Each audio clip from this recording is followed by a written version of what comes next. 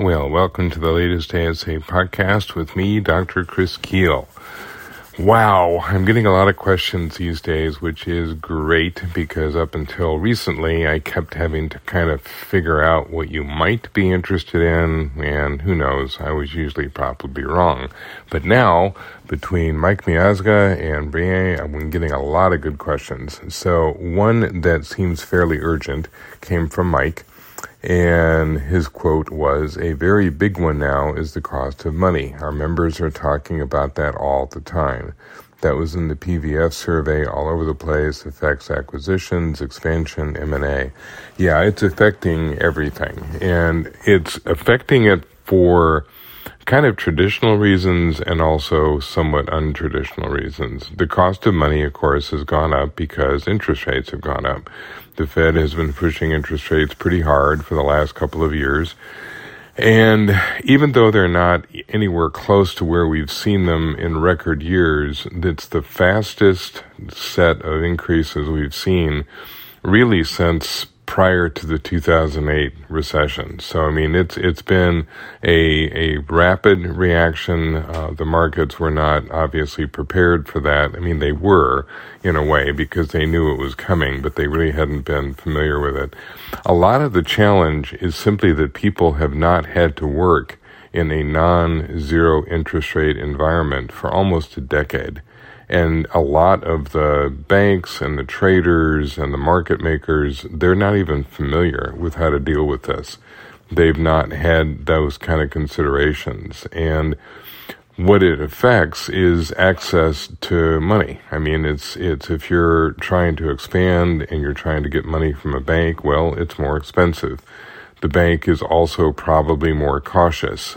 They're more risk averse than they've been in the past because the rates are high. You start to look at all the different things that easy money made possible. I mean, mergers were fairly simple. Acquisitions were fairly simple.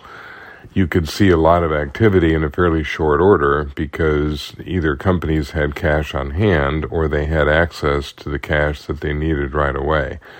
That has evaporated, but not entirely. And one of the things that is kind of vexing the Fed is that as hard as they've tried to reduce that money supply with higher interest rates, they continue to have to deal with the so-called shadow economy.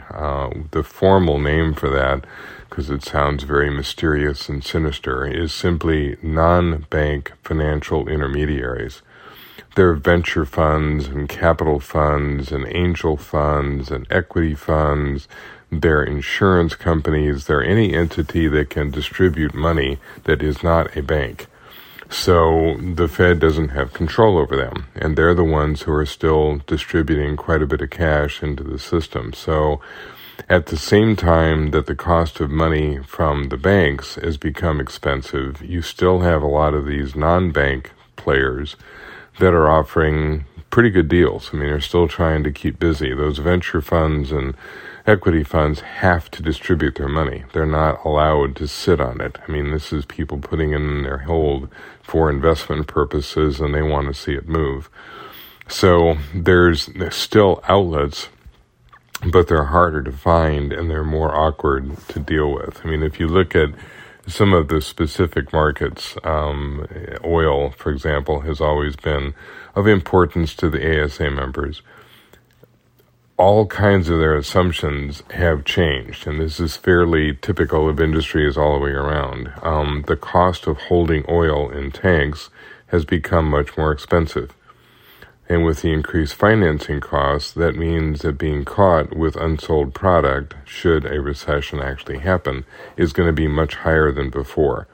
So the response by companies to high interest rates is to reduce the amount of oil they have on hand, leaving the market even more vulnerable to a shock. Even if demand begins to come back up in an organized way, which it might not, you're dealing with companies that are very much on the edge. They're trying to manage their inventory in a way that they don't get stuck with it, but at the same time, that makes them, almost puts them back to where they were when we had the supply chain issue really front page a couple of years ago. Trading companies became very complacent, during a decade of zero interest rates. They don't really know how to operate in an environment like this. So the cost of money is a consideration we didn't really have to mess with much for the last 10 years. Now we do.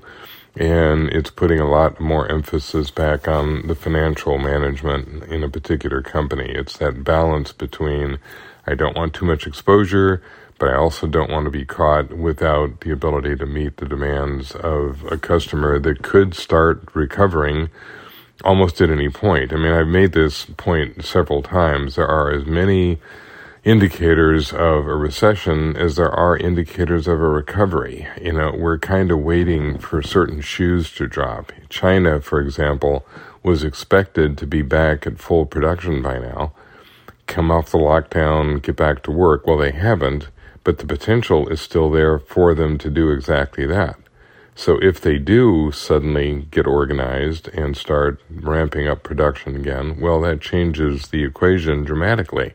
Because all of a sudden, they're back in demand mode. They're back in needing more oil and needing more materials and needing more commodities. And we just don't know. I mean, it's kind of like we can see what's happening now. We can see the potential, which can go either way. I mean, China could still stay kind of stalled out, or it could suddenly start to grow again. So if you look back historically, you know, one of the things that is important is that we have been through this before. Not recently, but if you go back just 20 years, that was the environment where interest rates played a much bigger role. So I guess at this stage, you're going to go out and try to find that retired chief financial officer that is out fishing and say, hi, you're the last one to remember having to work in an environment like this. Can you come back to work for a while? So we're going to have to relearn some of our talents from previous decades. So with that, I'm going to quit yammering and come up with something exciting because, like I said, I have a real panoply of questions now. It's like you wouldn't believe the breadth of these. So now that I've whetted your appetite for next week, I'm going to leave you alone. Talk to you later. Thanks.